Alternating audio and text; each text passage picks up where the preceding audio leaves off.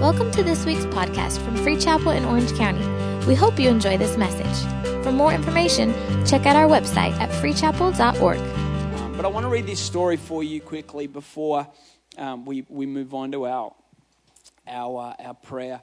In the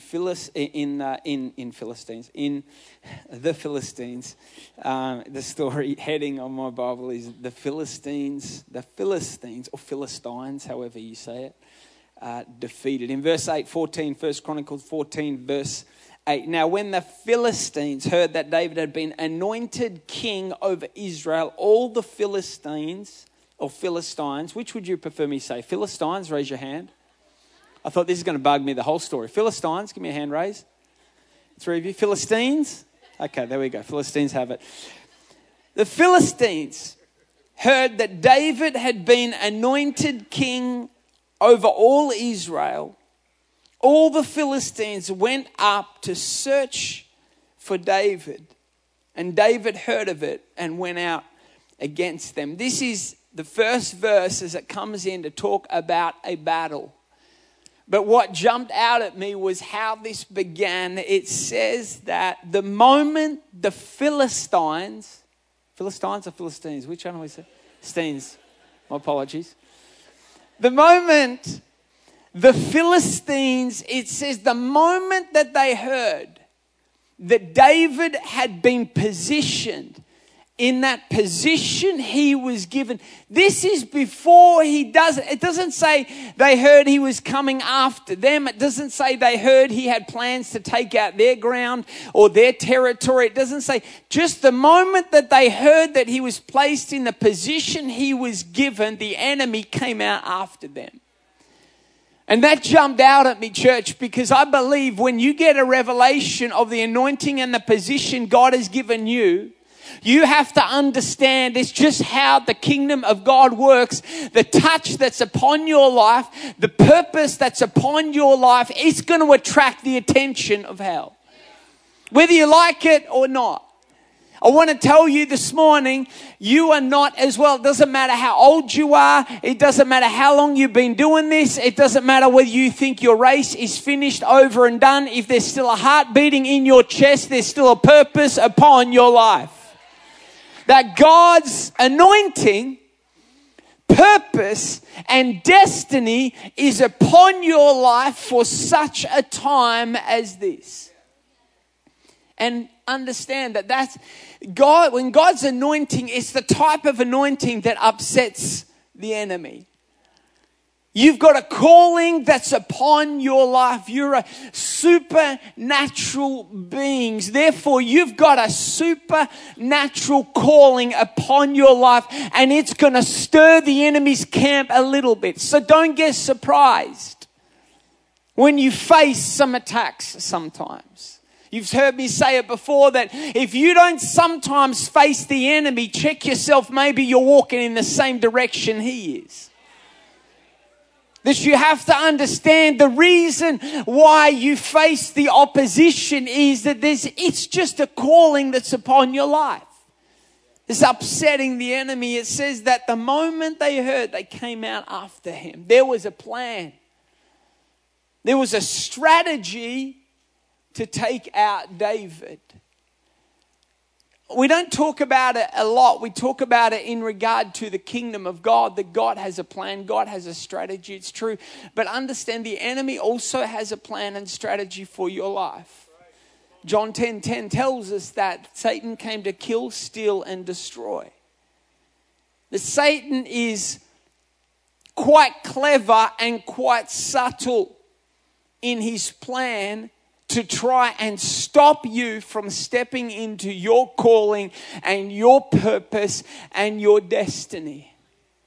That he will bring subtle schemes, subtle attacks to often just try and get you off track, to get you off course, to rattle you a little bit, to frustrate you a little bit, to get you upset, to get you disgruntled, to get you taking your eyes off what God has called you to do. And maybe get your focus on bickering with the person next to you, or maybe get your focus on desiring other things of the world that you shouldn't be focused on. Hear my heart, church. I'm not saying going after things and growing your business and building things and whatever it might be. They're all good and great, but they become sin when they take your eye God has called you to do. Is keeping fixed upon the call of God for your life and the plan and purpose that He has for your life is not a small thing. You might think, well, Ben, I don't have a congregation to preach to. You might not have a congregation, but you may have a work colleague you can share your faith with. You might not have a crowd. You might not have a conference to go and sing in front of, but you've got a family member that you can encourage and stir their faith in. I want to tell you that the moment you begin operating in your call, as small as it might be, the moment you step into your call, your anointing, your gifting, the touch of God comes upon it. I want to tell you it's a powerful thing, because we water down sometimes what we're called to do. We think it doesn't mean much. What am I called? What am I just going to reach out to this guy? Or just encourage this person? What is that, God? That's not a call. I want to tell you something is powerful. Might not seem like much in your hands, but when you put it in God's hands, God will touch it. I've had different people before will come up sometimes and encourage particular people in this room, in our church, that there's sometimes, I can think of particular people that will come up, and Pastor Javon and I have talked about it before. I think of the Boyds sitting over there, and sometimes they'll grab me in the lobby, and I'll be down there, and they'll just say to me, listen, I want to tell you, you're doing good. Now listen,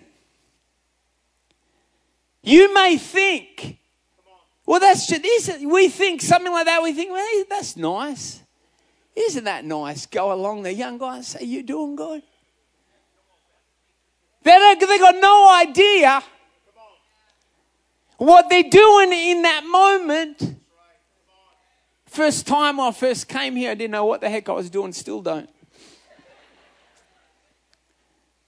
Caressa and I, we came and we started running the campus and started preaching, and then I arrived in Australia, from Australia, arrived in the US in December. I think it was December the 14th.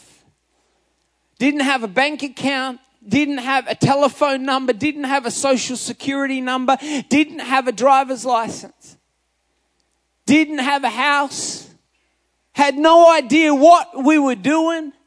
We took over the church. I'd been leading a youth ministry, hadn't been leading a church. Felt like, what are we doing? Cresta and I, we got here in December. We got engaged in February. We got married in May. It was this crazy season. I'm trying to prepare sermons and trying to work out how to connect with the culture, and things were different and things that I didn't understand.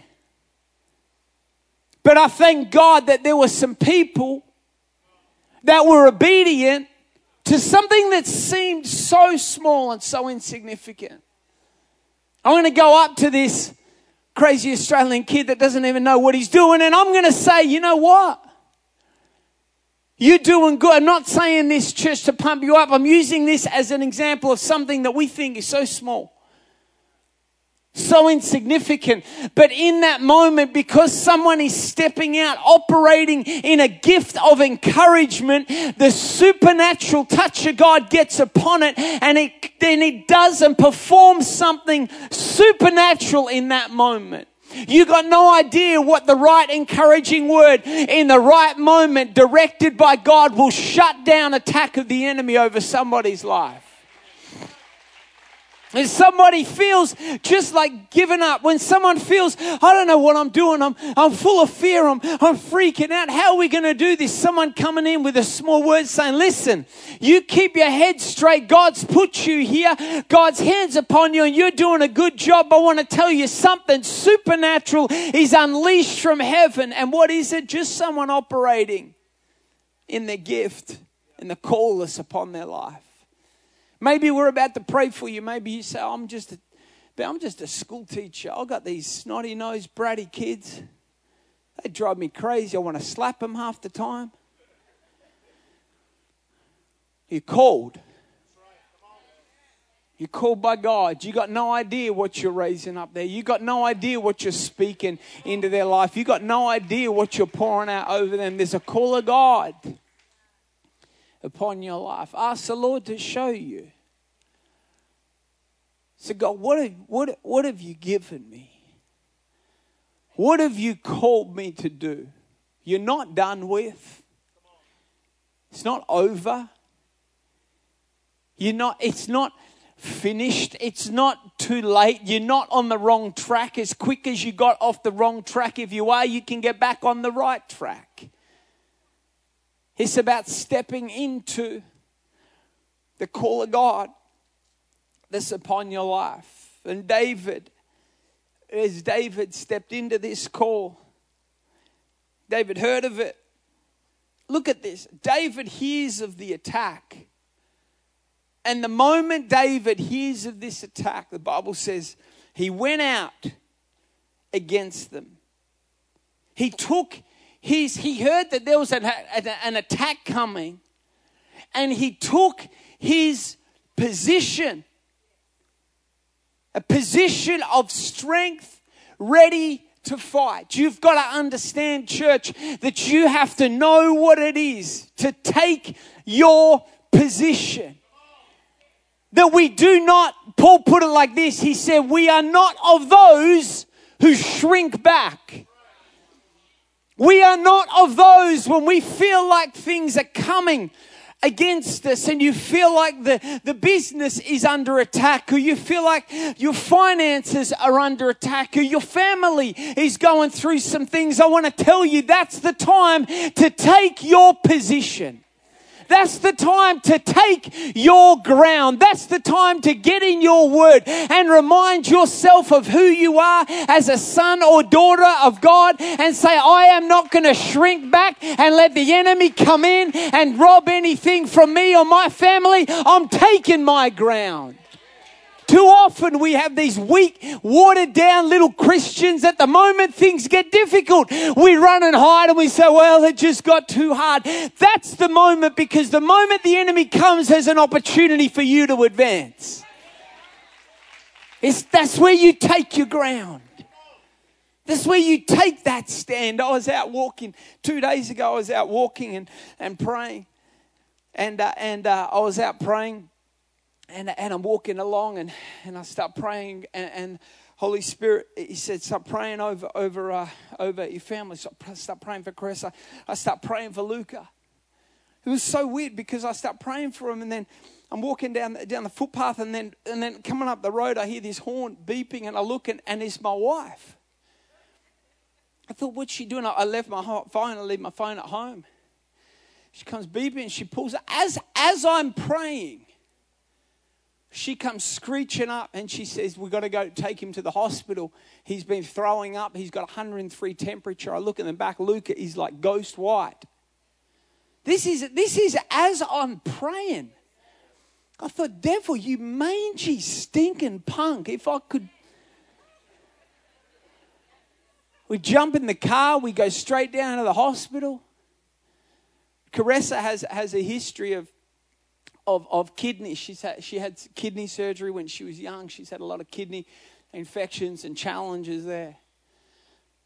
And she, we had talked to the doctor. They said this is a hereditary thing that it could follow. And they said if it's something like a kidney, if he battles with kidney infections, he'll get, it will start like this. He'll start to get fevers, and that's how, and Caressa said, I pray in Jesus' name it's not that. And it made me so mad that the enemy would try and come in. How dare, when I'm out praying, you think while I'm out praying, you're going to try and come in and attack my kids, you punk. I feel like saying something I shouldn't.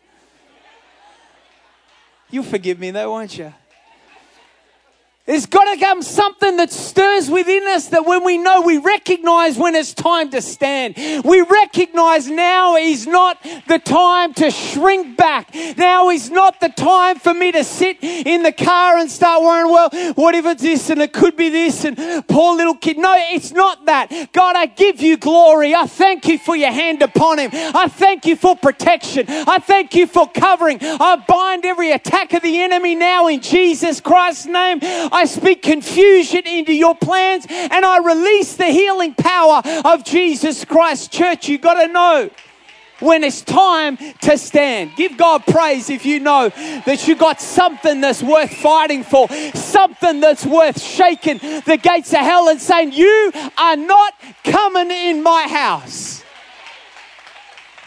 You got to know when it's time to fight. Nothing frustrates me more. Caressa and I were talking about it. This one of those demonic movies came on, the advertisement came on the TV. Caressa hates anything that's even remotely scary. You know, some people love scary movies, which I think we need to pray for you. But Caressa, my wife, she hates anything even remotely scary. If she even sees the preview for it, even the preview, she can wake up with like nightmares, for nights and nights. She just doesn't like it at all.